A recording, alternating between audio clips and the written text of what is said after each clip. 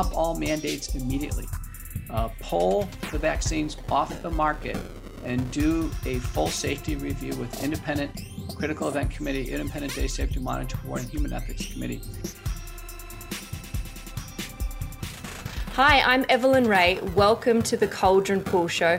Today I am joined by an amazing guest, Dr. Peter McCullough. He is a cardiologist, he's a physician, he is an expert in COVID-19 analysis and medical responses, and he's one of the first doctors to speak the truth boldly and unapologetically, regardless of the censorship that we're experiencing around the globe right now. And I feel really honored and privileged to have you on, so thank you for joining me.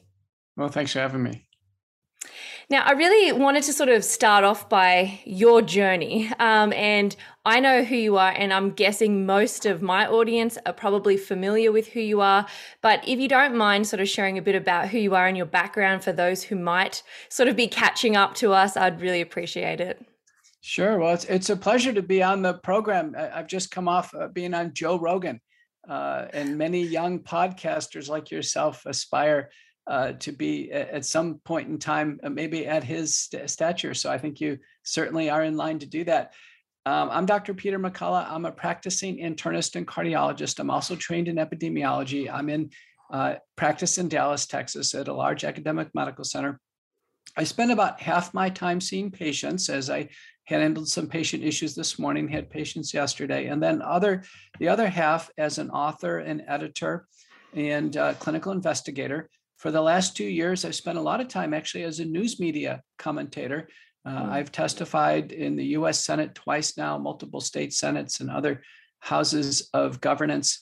And I have completely dedicated my academic work now since the onset of the pandemic towards fighting SARS-CoV-2, the virus, innovating and coming up with approaches of how to treat the illness to avoid hospitalization and death, which are the two bad outcomes.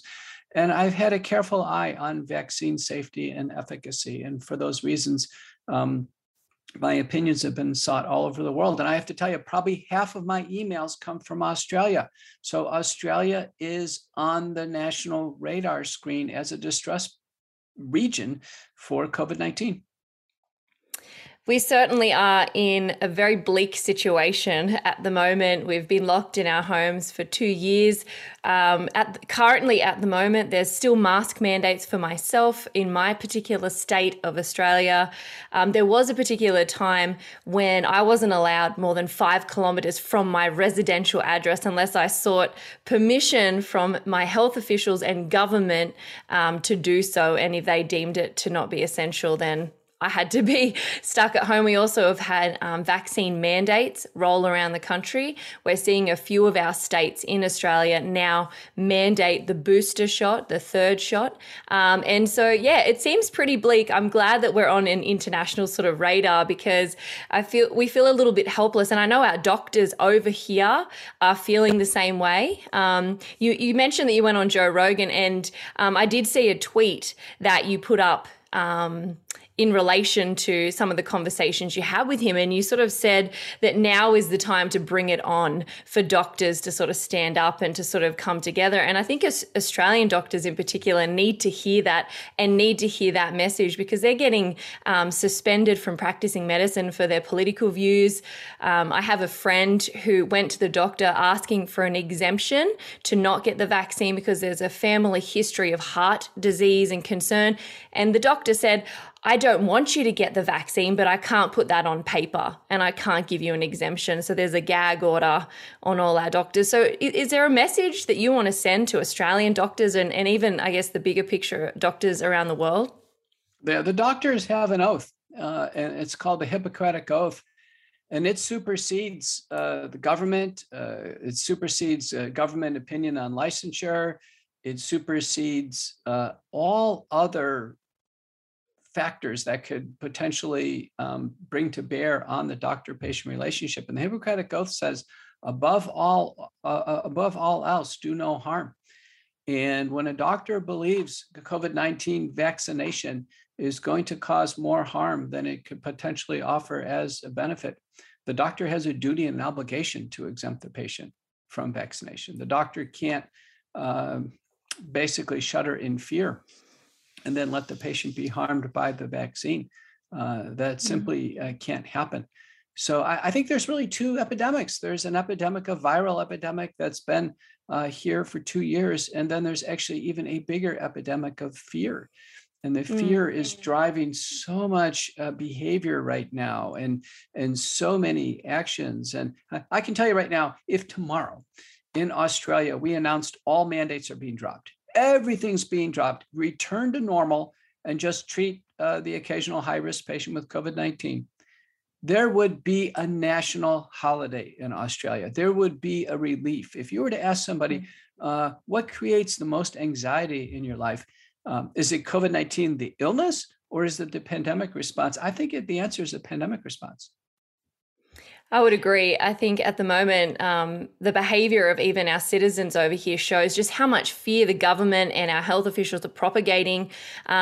We have the police getting up to 5,000 phone calls per day of neighbours snitching and calling on neighbours for not social distancing or wearing their masks or having visitors to their house that they might not, be allowed to technically have. So it's very challenging over here. And we're getting censored as soon as we have these discussions. Our accounts get shut down. Our government is sort of all over us. Are you experiencing a similar kind of censorship in America where you are? None of I live in the great state of Texas. Texas is the only state that was its own country at one point in time, for about 10 years, the Republic of Texas. In fact, I'm a graduate of Baylor University. That's the oldest university in Texas. It was founded during the period of the independent Republic of Texas. We've had none of that. We've been open all the way through. We don't wear masks outside. We don't wear masks into restaurants or public settings at all. We don't have people calling one another regarding wearing a mask or where they're going. We treat COVID-19 as it comes up. Texas, it's quite a varied place. It's a large state. Some cities like Amarillo would be similar to your Adelaide, for instance. We don't have anything as beautiful as Melbourne or Sydney, but we've got big working cities. Dallas, Houston, San Antonio, Austin. And, what's really at the lifeblood of all of this is just reasonableness. We just handle COVID-19 as it comes up. Our hospitals have never been overwhelmed. Turns out we're about middle of the pack. We're about right in about 24, 25 in terms of number of cases of COVID-19 out of 50 states. And we're about middle of the pack on mortality. So many of harken back now to the Great Barrington Declaration that was written by Jay Bhattacharya from Stanford, Martin Kulldorff from Harvard, and Sunitra Gupta from Oxford, which basically said, listen, they looked at all the data after about 6 months and they said, no lockdowns, no draconian measures whatsoever, just protect the elderly. The Great Barrington was written before the vaccines and said, listen, if there is a safe and effective vaccine, let's go ahead and use it just to protect the seniors. And I was asked recently on the Jimmy Dore show, I just tweeted this out, do I agree with that? And the answer is yes, I agree with everything that was there. I published the first paper on how to treat COVID-19 with using multi-drug protocols, not depending on any single drug. And that just preceded the Great Barrington Declaration. So I think historians will look back on these landmark publications, these landmark inflections on thinking and what would have been the most optimal way to proceed in order to avoid the type of situation we're in now, particularly in Australia. Yeah. Would you also say that you're not alone in America in your way of thinking and your response to the pandemic? Is there a large group of doctors that are around you that are sort of supportive, or are you sort of, I guess the mainstream media would like to classify you as a fringe minority? It's hard for them to do that. I'm the most published person in my field in the world, and one of the top most published people on COVID-19. I certainly have given, I think, the most government under oath testimony of anybody. So it's hard to position me on the fringe. Probably should position me on the center, and there's probably others on the fringe. What we know globally is we have the World Council for Health. And that's led by Dr. Tess Lowry out of the UK, that has about 70 organizations under its umbrella. All those organizations are grassroots organizations, and they broadly support treating COVID-19 early and are very concerned about vaccine safety and lack of efficacy. In the United States, we have the Association of American Physicians and Surgeons, which is chartered in virtually every state in the United States and has been around since 1943, fully supports early treatment, very concerned about vaccine safety and efficacy. We have the American Frontline Doctors, the Frontline Critical Care Consortium, Truth for Health Foundation, Unity Health. So there's a lot of organizations out there in the United States that basically say, listen, we can treat COVID-19. We're concerned the vaccines aren't working and they're not safe. In America, are these early preventative drugs and things available still to patients? Because in Australia, we actually had our governing body over here ban the use of certain medications like ivermectin and hydroxychloroquine. I think that's how you pronounce it. I apologize if it's not. But they're actually not available to us. It's actually an illegal drug now for us, even though it's been on our prescribed medications for a long time. Are you experiencing this in America, or it's very different? My very first publication on this never committed to a single drug. I don't think any single drug is necessary nor sufficient. And it was always about 4 to 6 drugs in a combination. We use now, we rely on mainly over-the-counter agents. With the Omicron outbreak, it's a very mild syndrome. It's far less invasive than prior versions. So we really don't need systemic drugs in very many cases. So the most important is actually nasal and oral washes with either dilute povidone iodine or dilute hydrogen peroxide, because the Omicron virus doesn't really invade the body with any degree. That the virus is basically in the nasal passages, so it's not well treated with pills anyway. So the way to do this is to have 10% povidone iodine, which is standard betadine. Buy it online. In the United States, about $5 for a big bottle. Half a teaspoon in a shot glass of water, about 1.5 ounces, and then using a spray bulb or a spray bottle over the sink, spray it up the nose, sniff it all the way back and spit it out. Do it twice on each side and gargle with the rest. That's a thorough nasal wash. There are now 12 supportive studies, including one large, high-quality randomized trial showing it really works. This is probably the most effective thing that one can do to prevent COVID-19 and then treat oneself after exposure. And then with active treatment, this can be done 4 times a day. Now, if the iodine isn't tolerated, there's allergies or a hyperfunctioning thyroid problem or pregnant, we can use hydrogen peroxide. It comes as a 3% solution. The dilution is a little bit different. It's about 3/4 of a teaspoon in a shot glass of water. Same procedure. If either one of these stings, make it more dilute. So we start out with the nasal oral washes, and then over-the-counter supplements. They have an evidence base. They're not curative, but they're helpful, including zinc, 50 milligrams a day, vitamin D3, 5,000 international units a day. Prevention, we up it to 20,000 units a day temporarily for treatment. Vitamin C, 3,000 milligrams a day for treatment. Quercetin, 500 milligrams a day prevention. Once a day, twice a day for treatment. And then we add an over-the-counter antacid antihistamine called famotidine. That's 80 milligrams a day, higher than we normally use on the package box. But those 6 things are basically an early treatment kit for Australia. People email me all the time, or they contact me through Instagram and other services. And I know Australians are doing this. They're doing basically, it's called the McCullough protocol. They're doing the very top part of the McCullough protocol called the OTC bundle, and it's working fabulously. Now, I just had someone in Australia, a senior citizen, get a monoclonal antibody infusion. So it turns out monoclonal antibody infusions are next for high-risk seniors. The featured ones now are one by GlaxoSmithKline called sotorivimab, and now there's a new one that's just been EUA approved by Lilly that will be on the market. These are targeted towards parts of the spike protein that are not subject to mutation. So high-risk seniors can get monoclonal antibodies. Then we can move into the box with antivirals. And you mentioned hydroxychloroquine, supported by 300 studies, but a modest benefit, about 25% benefit.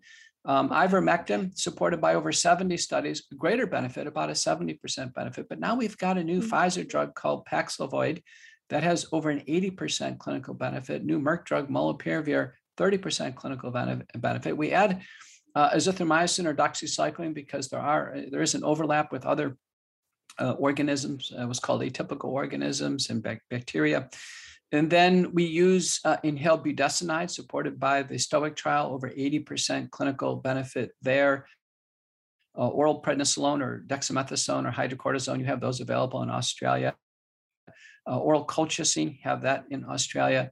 Aspirin over the counter in Australia, 325 milligrams a day. And then lastly, we're just down to the use of anticoagulants. There could be some high-risk patients, wheelchairs, bed-bound individuals that will use subcutaneous blood thinners or oral blood thinners. That's called sequence multi-drug therapy for COVID-19. All the real-world outcome studies show that about 85% reductions in hospitalizations and death. And I think with the monoclonal antibodies now and the new Merck and Pfizer drugs, we could get to 95% prevention in high-risk seniors for hospitalization and death. So therapeutics is a huge, rest assured, whether they took the vaccine or not, if they get sick with COVID-19 and they have severe symptoms, they can be treated. And Australians are being treated. That it's very interesting because I guess mainstream media over here and like what we're being told from our state premiers and our prime minister over here is the vaccine is the cure. That's all you need. If you line up to get it, that's basically the messiah of the medical world. That's what we're being shown over here. Unless we're looking elsewhere, like to people like yourself, unless we're already awake and we're kind of looking at alternative sources, that's what we're being told. And now we're being told that the efficacy of the vaccine has gone from 6 months to 3 months. And now it's gone from 1 shot to 2 shots to 3. And now in the state of Victoria, they're talking about a 4th shot now, and in Western Australia, 4th shot. So we're over here. That's sort of what we're being told. Now, you've spoken out quite, I guess, plainly about the vaccine and your thoughts about the vaccine, the efficacy, the statistics. Are you able to share a little bit about that with my audience now? Yeah, sure. We always talk about new medications and therapeutics with safety first. Then we talk about efficacy, because if they're not safe, it doesn't matter how good they are, we're not going to use them. I think everyone agrees. So a standard in the United States, we have 330 million people. If we get to 5 deaths after any product, it gets a black box warning, says may cause death. If we get to 50 deaths as a regulatory practice, the drug gets pulled off the market. It doesn't matter if the product causes the death or not. If it occurs within a tight time frame, we can't tell, is pulled off the market. And there have been over 100 drugs pulled off the market that were initially thought to be safe. In preparation for this interview, I did my own data query, and I'll stand behind it in our CDC adverse event reporting system, which is voluntary reporting for perceived side effects after the COVID-19 vaccines. And this is, we know 86% of the time it's done by doctors, nurses, or other healthcare personnel, 14% of the time by the patient or the patient's family. So I did my own query, and I specifically queried on the checkbox, the initial checkbox on the VAERS form for death. So it's COVID-19 and then death. And so let me read you the report. And this is my own query. I'll stand behind it. Anyone can do this on the internet with some training. The number of deaths as of today reported to the CDC after COVID-19 vaccination, where the checkbox says death, is 12,670. With Pfizer, it's 6,035. Moderna, 5,200. Johnson & Johnson, 1,391. And unknown, where they don't know which vaccine was received, 44 cases. I went over to the Open VAERS data overlay. So the Open VAERS data overlay is a query that overlies VAERS, and it's maintained privately, and it's updated once a week. Now it searches for the word death or mortality anywhere through the vignette, anywhere on the form. So it's not specifically the checkbox, but it could pick up additional deaths. As of February 4th, Open VAERS has 23,615 deaths in it. I can tell you just from a death perspective with no other analysis, because we haven't had any independent Data Safety Monitoring Board or Critical Event Committee even review these.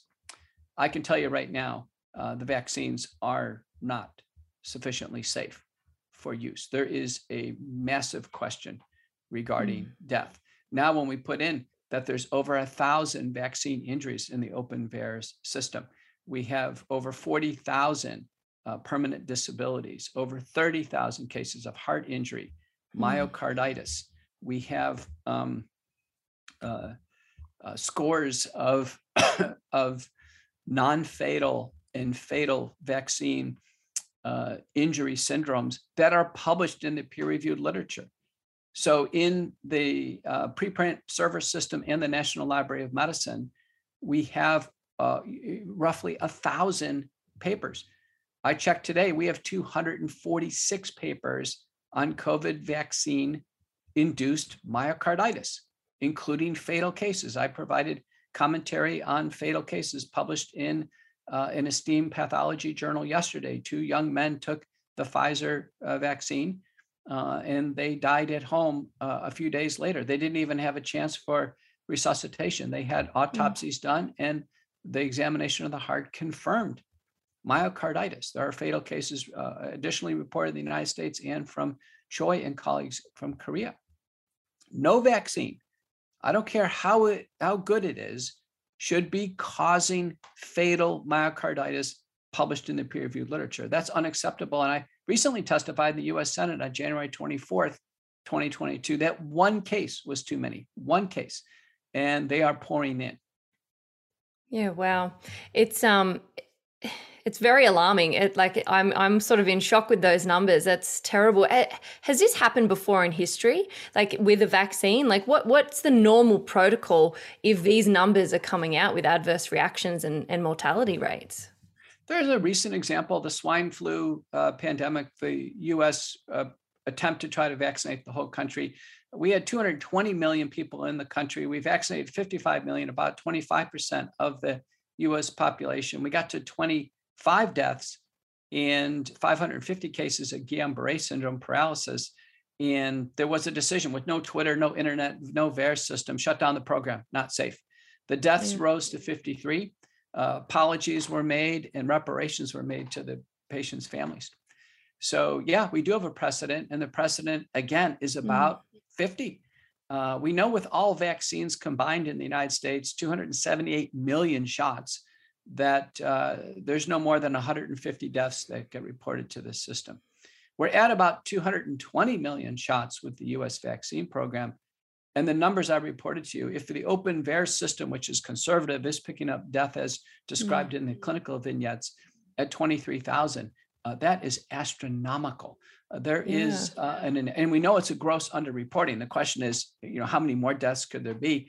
A paper by Pantazatos and Seligman from Columbia in the preprint server system, the ResearchGate preprint server system, same one that the National Institutes of Health uses, paper under review for publication.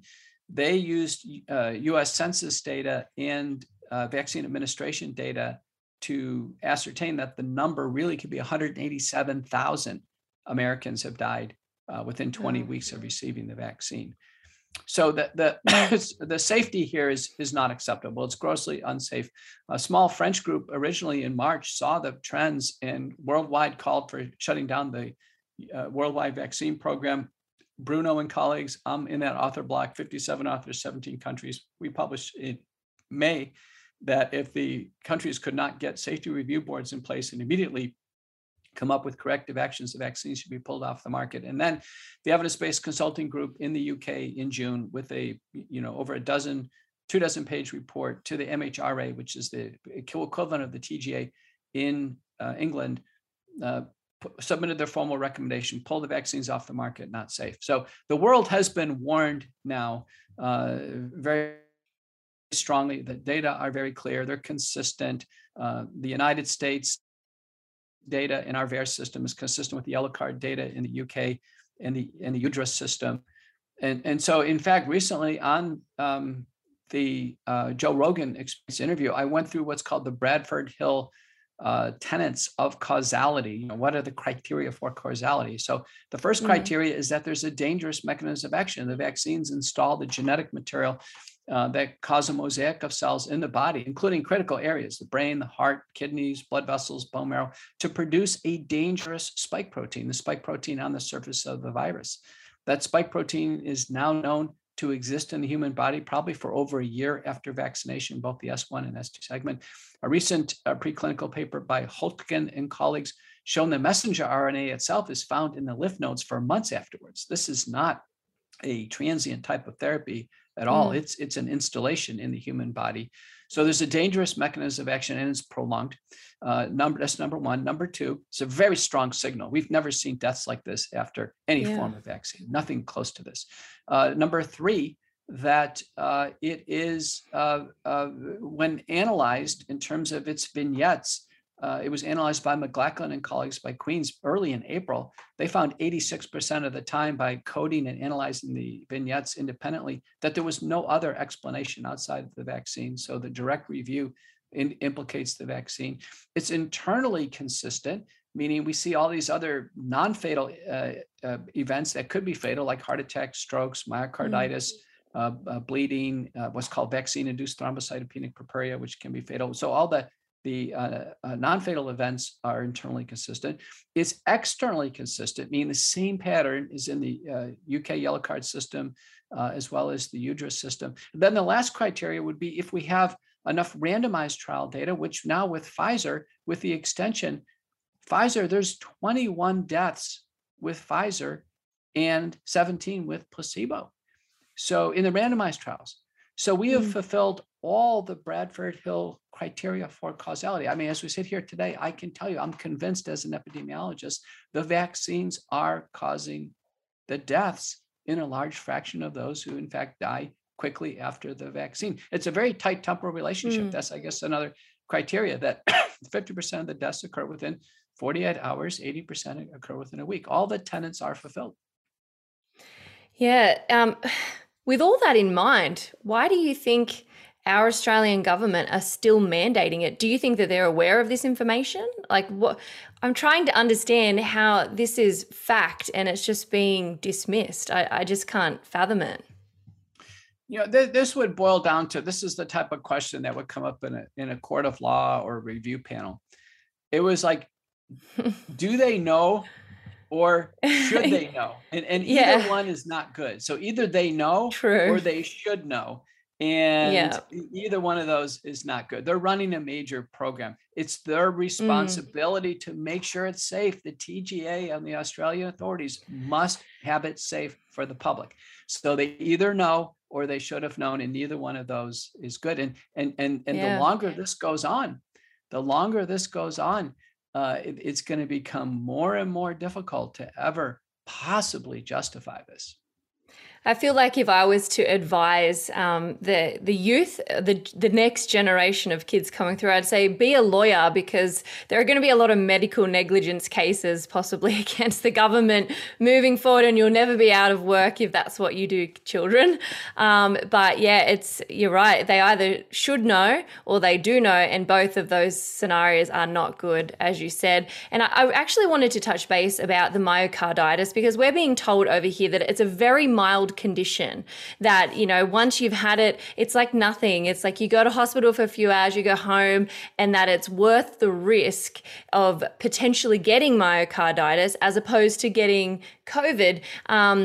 You're obviously a cardiologist. You know what myocarditis is better than I would.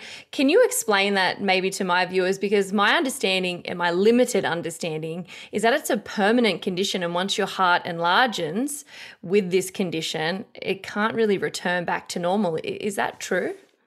Well, let's look at the risk benefit. Let's say a young person like you. For you, COVID-19 is like a mild cold. You're going to have 4 of these a year, a drippy nose, some sinus congestion. So the risk is very low. Now, if you're unlucky and you get heart damage, you know, there's no comparison in the trade-off. If I was a young person, I wouldn't say, okay, I'll take some heart damage to avoid a cold. I mean, no one would say that. You know, no one would even risk even a single, bit of their heart being damaged in order to avoid a cold. You know, so that this trade-off isn't there. So what we know is from the original CDC review in June, there was about 200 cases. 90% of the young people were hospitalized. It was serious, and chest pain, dramatic EKG changes, very high blood tests showing cardiac injury, troponin. About a quarter had damaged hearts by echocardiogram, had abnormalities. Then the next review came up by Tracy Hogan colleagues, University of California at Davis. They found 86% of young people ages 12 to 17 from VAERS and BSafe were hospitalized. Again, very serious, 90% in boys, 10% in girls. The Hoag analysis did weigh this out, and a young person would be far more likely to be hospitalized with myocarditis and heart damage than ever be hospitalized with COVID-19. It was clear. Then Trong and colleagues recently published from University of Utah and Salt Lake, now about 75% requiring hospitalizations. Of those who underwent MRI, well over 90% showed active heart damage. A paper in the pediatric literature by Schauer and colleagues, remarkable, showed that the symptoms can be very subtle, just a fever, just very non-specific symptoms in these young teenagers. But in the Schauer paper, 100% were having heart damage by MRI. So on the Joe Rogan experience, Joe said, listen, what's the prognosis? What's the outcome if these kids are going to sustain heart damage? I said, well, of course, we don't know yet.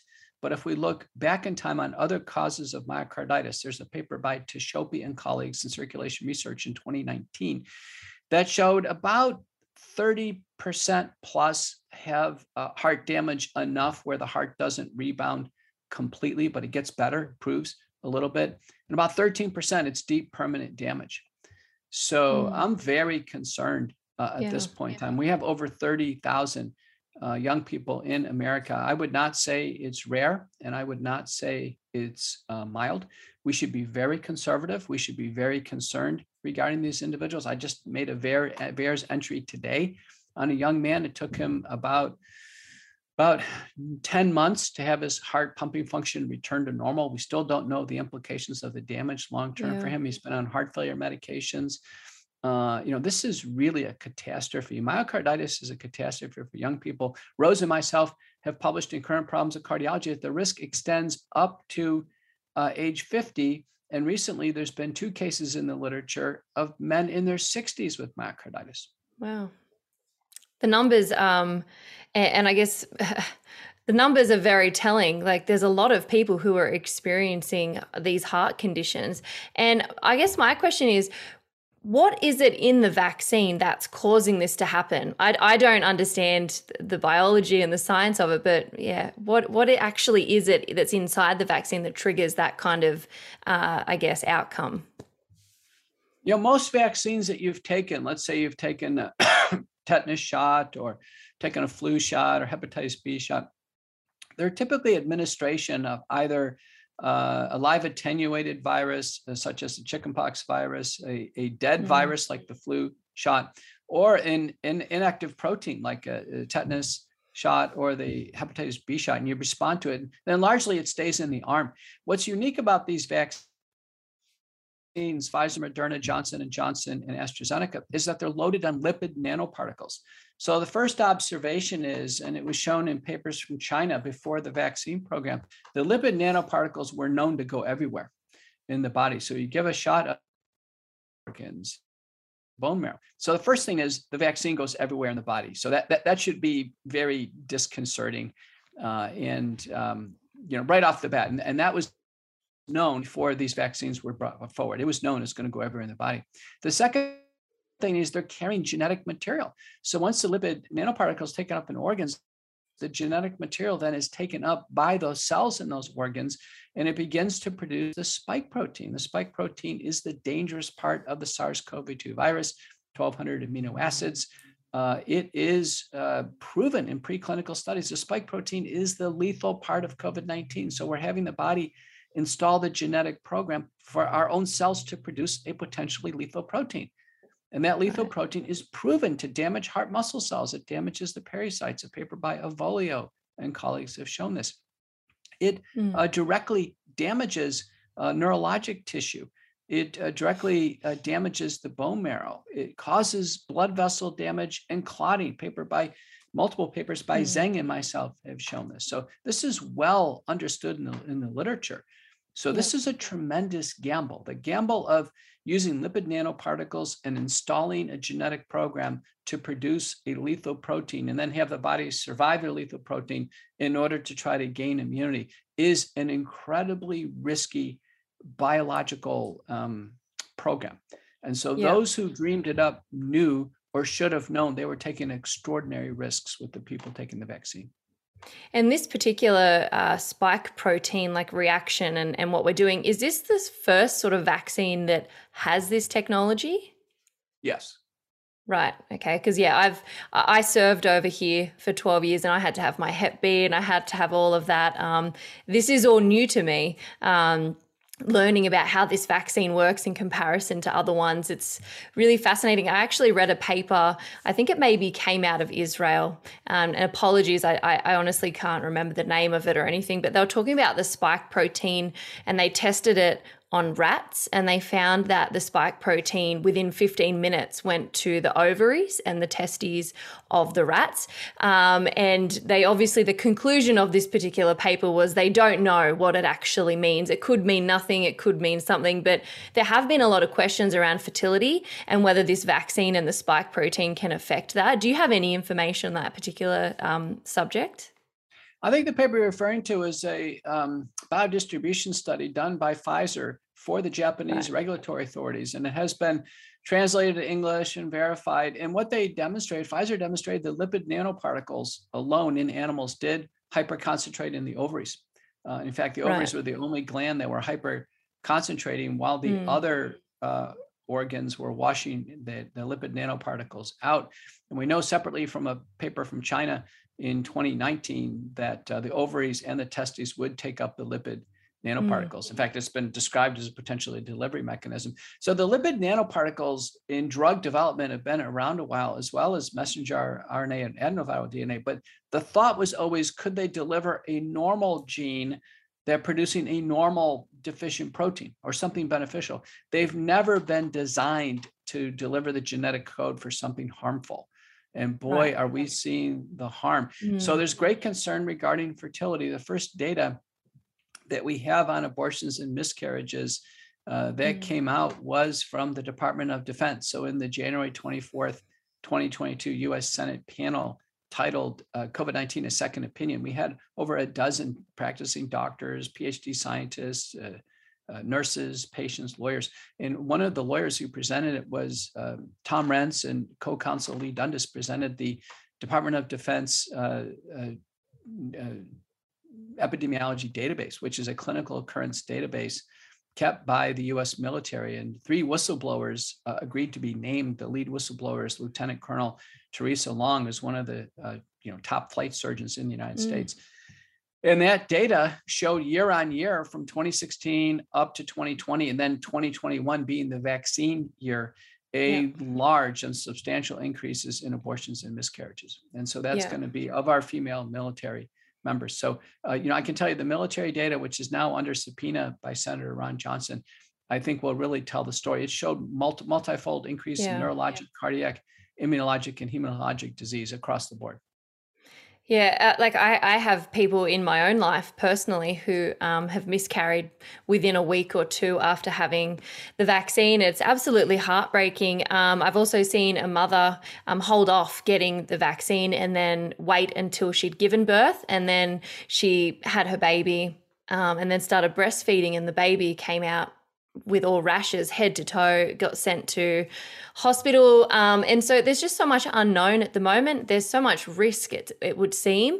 And there's so much evidence of things like, and I have a small group of friends and a small circle of people around me, and they're things that I'm seeing with my own eyes. So I can't imagine the global scale and when all of this comes to fruition, like what we're actually going to see. But what I wanted to really get your thoughts on is children and the vaccine, because in Australia, we have got over 90% of our kids 12 to 16 vaccinated, and now they're doing 5 to 11-year-olds, and we're apparently over 73% for 5 to 11-year-olds. And now there's like rumors circulating in the mainstream media that they want to start giving it to our 6-month-old babies. This terrifies me. It worries me, one, because of the fertility issue that we mentioned. Like young girls, our ovaries are formed in our mother's wombs. That's something we carry with us for the rest of our lives. So, once the damage is done, like it terrifies me what could potentially happen in the future. And again, the heart conditions, I'm not sure whether that's something that we need to worry about 5 to 11-year-olds, or whether it's more that teen sort of phase. But I'd love to get your thoughts on children and this particular vaccine. Again, the comments should always be levered on safety. If it's not safe, it shouldn't be done. So we have data from House and colleagues published in MMWR, the CDC journal, December 31st, 2021, clearly showing the vaccines were not safe ages 5 to 11.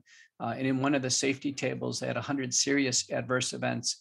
And of those, 15% were elevations in cardiac troponin. But I think 10% had abnormal echocardiograms. I can tell you there's heart damage occurring now in children below the age of puberty. We've never seen this before. And even community myocarditis, which can happen with parvovirus or adenovirus or idiopathic, even that is almost always after puberty. A paper by Arolia and colleagues from Finland showed that. So I can tell you I'm deeply disturbed. I don't think they're safe. They have not been demonstrated to be beneficial. So in children across the board, the randomized trials showed no reductions in hospitalization and death because they don't get severe disease. We have data now across the board that the vaccines have failed to stop COVID-19. So if you've vaccinated that degree of individuals, children, adolescents, and adults, your epidemic curves are out of control. And so it's obvious that large numbers of those who have taken the vaccines are still getting COVID. And we know that because in the US now, a paper by Lewand and colleagues from University of California, Berkeley School of Public Health, as well as the original CDC communication, demonstrated that over 70% of those sick with COVID-19 are fully vaccinated. The data are the same in the UK, Denmark, Germany, South Africa, and Israel. So the vaccines obviously don't work. They don't stop COVID-19. And we have a analysis from Singarajam and colleagues published in Lancet showing 39% of all the transmission by case contact study is from fully vaccinated to fully vaccinated. So it's simply not tractable to suggest that someone take a vaccine. It doesn't prevent COVID. We don't have any randomized trial data suggesting it reduces hospitalization or death. And I think in the United States, what we've seen is some analyses that are both biased and confounded. And the analysis have concluded that hospitalizations are lower among the vaccinated. But I think the reason why they're not valid are the following: that they're not randomized. So the only way to really know is if they're randomized. Healthier people tend to take the vaccine anyway. And so we know there's selection bias. There's also differential testing bias. In the United States, those who are vaccinated tend not to get tested. Those who are unvaccinated, this are not adjudicated. So we've had public health officials come out and say 40 to 60% of the hospitalizations are not due to COVID. So we don't even know if they're there for the respiratory illness. And then finally, we don't have ascertainment of who's actually been vaccinated. So because unless the patient produces their vaccine card, there's no linkage to any solid registry. I think there's a lot of assumption that people in the hospital are unvaccinated because no one asks for their vaccine card unless the patient volunteers it forward. So it's interesting. In the United States, we've had this vein of the literature showing that hospitalizations are reduced among the vaccinated. But in fact, that in other countries that fairly know the status of all these things, again, UK, Israel, other countries, there's never been a sign that vaccination reduces hospitalization. So I think it's across the board. I think we have a situation, we have a very poor safety profile, and we don't have any convincing evidence of efficacy. And as the vaccines have come along through the legacy variants, we started to have data showing that the vaccines, in fact, even through the legacy variants, these papers came out very late, basically had little or no coverage. And I think this is important. I wanted to bring up a paper making that point. And one of the things that you'll see me cite the literature. This paper's by Amadea Britton and colleagues, published in JAMA just a few days ago. The title of the paper is Association of COVID-19 Vaccination with Symptomatic SARS-CoV-2 Infection. So this is basically just saying who's got COVID at home, community COVID. This is what the vaccine should prevent. And they had data from March 13th all the way through October 17th, 2021 in the United States. They found that 29% of those with symptomatic COVID-19 were fully vaccinated, 29%. And as we shaded in with more Delta and more Omicron, it became even more and more the vaccinated. So the vaccines actually never really stopped the legacy variants, the Wuhan wild type, alpha, beta, gamma. They never really did. And now I think they're in wholesale failure. There's no credible data right now suggesting the vaccines have any efficacy against the Omicron variant. It's interesting. We just had in the state of New South Wales here in Australia, we just had a recent report come out that if you had COVID and you tested positive for COVID and you went into hospital within a month of being that, even if you'd recovered, they were marking that as a COVID hospitalization. And even this health official used as an example, if you tested positive for COVID on day 1 and on day 14, you were completely cleared of it and you were back into society, and then on day 28 you fell over and fell off your bike and broke your leg and you went to hospital for that, that would still be classified as a COVID hospitalization because of that time frame.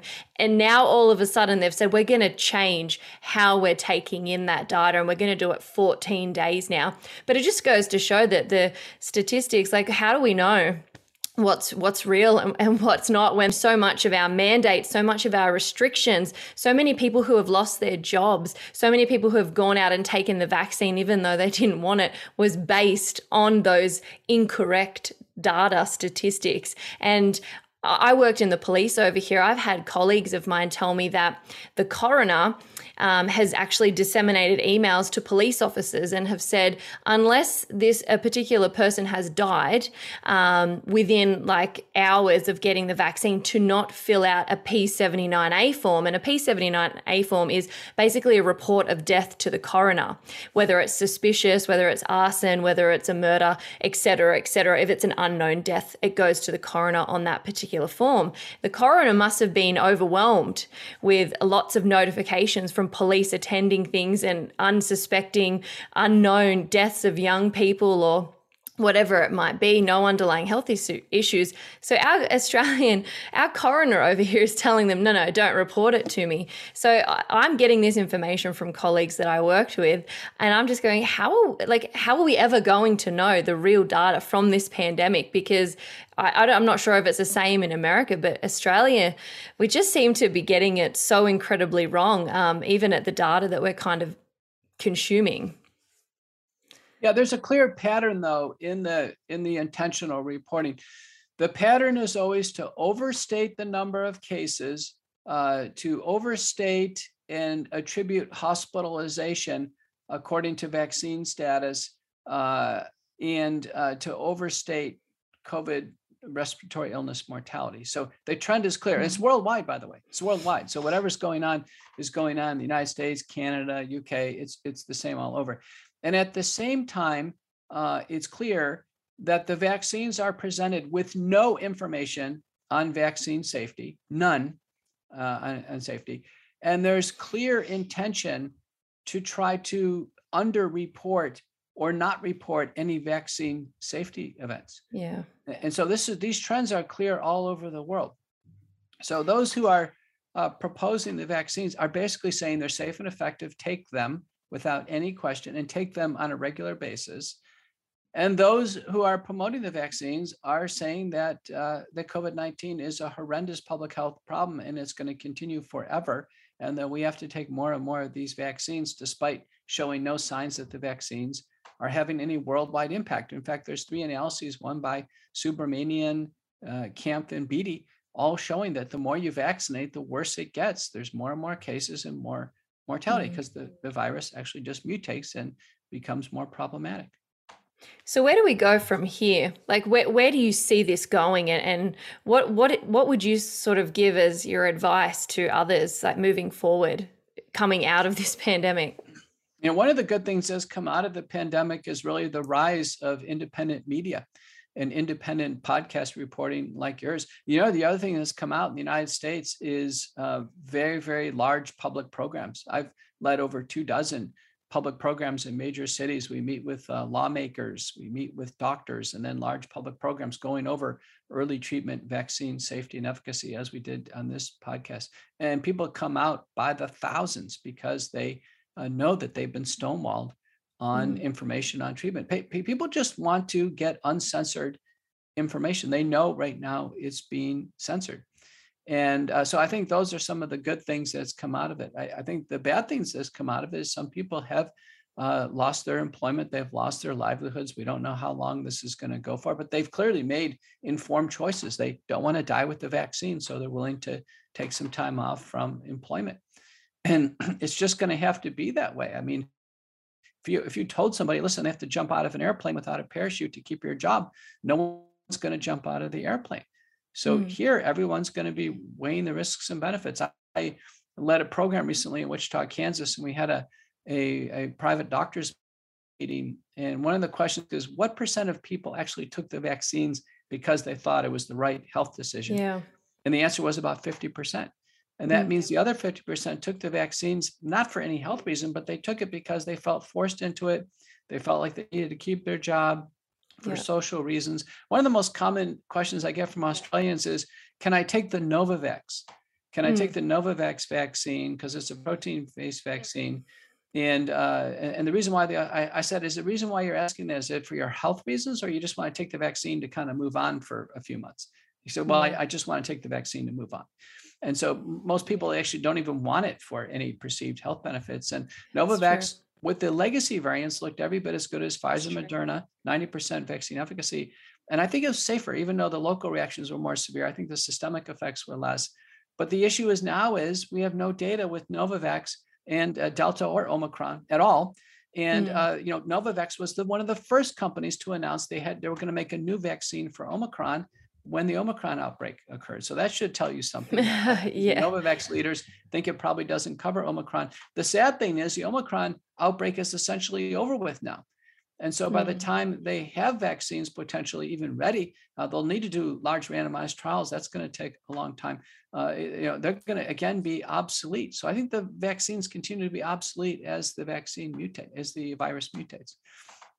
I've always said that the only thing that should sell a medicine or a treatment is the medicine itself. When you're having to take medicine because you've got basically a gun pointed at your head, that you're not going to be able to feed your family or provide something for your kids, a roof over your head, all of these things, that's not informed consent, if you ask me. I honestly think the numbers are exactly as you say. I know so many people who just took it because they wanted to get on with it, not actually because they thought about the health benefits and the risks, and then they made an actual decision for their health. It's always, I just wanted to go to the pub with my mates. I wanted my kid to be able to go and play sport, so I did it. There's always other reasons other than health, and it should never be about that with medicine. That's a very dangerous precedent to set. And I'm afraid that the government know that they can do this now. What's it going to look like in the future? But my final and sort of last question I want to put to you is, knowing what the Australian government are still doing to us Australians, knowing what our state premiers are still doing to us with the restrictions, with the mask mandates, with the vaccine mandates, with all of this, what message would you, if you had the opportunity to speak to our Prime Minister or our state premiers, what would you say to them? I just speak to them really as a person of authority. I have medical authority. And I have more medical authority than the health officials because I see and examine patients every day. I've done original research, scholarship, have developed protocols, analyzed more data, provided more commentary than I think that anybody in the world on COVID-19. I've had it myself twice, lost a family member to COVID-19. I know every single aspect of COVID-19. I would tell them very clearly, drop all mandates immediately. Pull the vaccines off the market and do a full safety review with independent critical event committee, independent day safety monitoring board, and human ethics committee. Figure out what went wrong in Australia. They should drop all COVID measures immediately and then return to normal and then treat patients as they become ill and have the full breadth of drugs made available and support doctors in treating patients with COVID-19. That would be my recipe. I think if that happened, the problem would, all the various problems that exist in Australia would immediately go away. And I think Australians would cheer. I think there'd be a national holiday. So that would be a bold, clear, decisive, and effective leadership. So that's what I would inject into Australia, which is grossly missing right now. It certainly is missing. And I mean, if our borders were open, I'd love to invite you here. And I would love to take you to these politicians' houses and have you speak for them. But maybe that's something we can look at doing later once the prison colony has decided to open its borders again. But I really appreciate you coming on. It's been so insightful. You're obviously very well read. You're very intelligent. You're all over this stuff. Where can people follow your work? Where can people go if they want to maybe, they hear what we've spoken about today and want to go a little bit further? Have you got anywhere resources that you can point them to? I'm on all the social media platforms, so you can follow me on Twitter at P_McCullough MD, and similar across all the social media platforms. And then you can follow me on America Out Loud Talk Radio, the McCullough Report. I issue a report to the nation every week. I have international guests, music segment. It's very, very popular. And then you certainly can follow me and people interested in protocols. People always ask, where's the treatment protocols? Where's the McCullough protocol? Go to Truth for Health Foundation, truthforhealth.org, and download the home treatment protocols. Lots of information on vaccine safety and efficacy. Lots of opportunity to get involved. And I'd encourage Australians and the grassroots organizations to look for the World Council for Health. I'm a supporter there, but it's led by Dr. Tess Lowry out of the UK. It's an umbrella organization, and Australians are ultimately going to have to use their voice. I don't think the government itself is going to have a sea change and everything's going to be okay. I think Australians are going to have to use their voice. They will have to galvanize around freedom, as we're seeing the Canadians, Europeans, and Americans do. Absolutely. Well, thank you again for coming on. I'd love to talk to you more about a lot of things, but we are reaching on the hour. So yeah, I'm sure my audience are very grateful for the information you've given as well. And yeah, appreciate all the work and God bless you in your endeavors over in America. Thank you.